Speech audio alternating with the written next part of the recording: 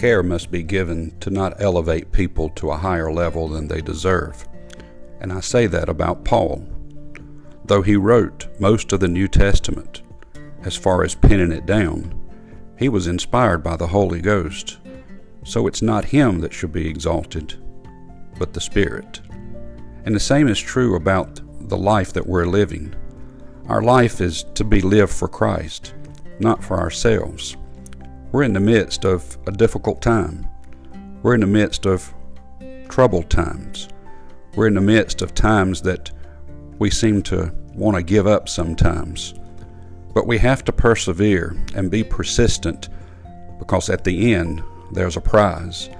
The Christian life was never promised as an easy way to live, but Paul constantly reminds us that we must have a purpose and a plan, because times will be difficult and the devil will attack, but we cannot persevere without the help of the Spirit.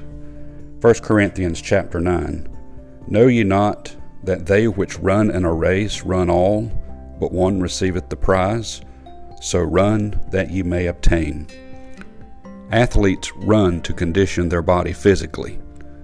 They exercise, they eat right, they do what's appropriate to condition their bodies to run the race and to be the winner. You and I, we're in a spiritual battle.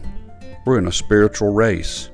So you and I, we have to condition our bodies spiritually. That includes our heart, our mind, and who we are and who we represent. We have a purpose on this earth. That's to exalt the Lord Jesus Christ. The plan is to give the gospel.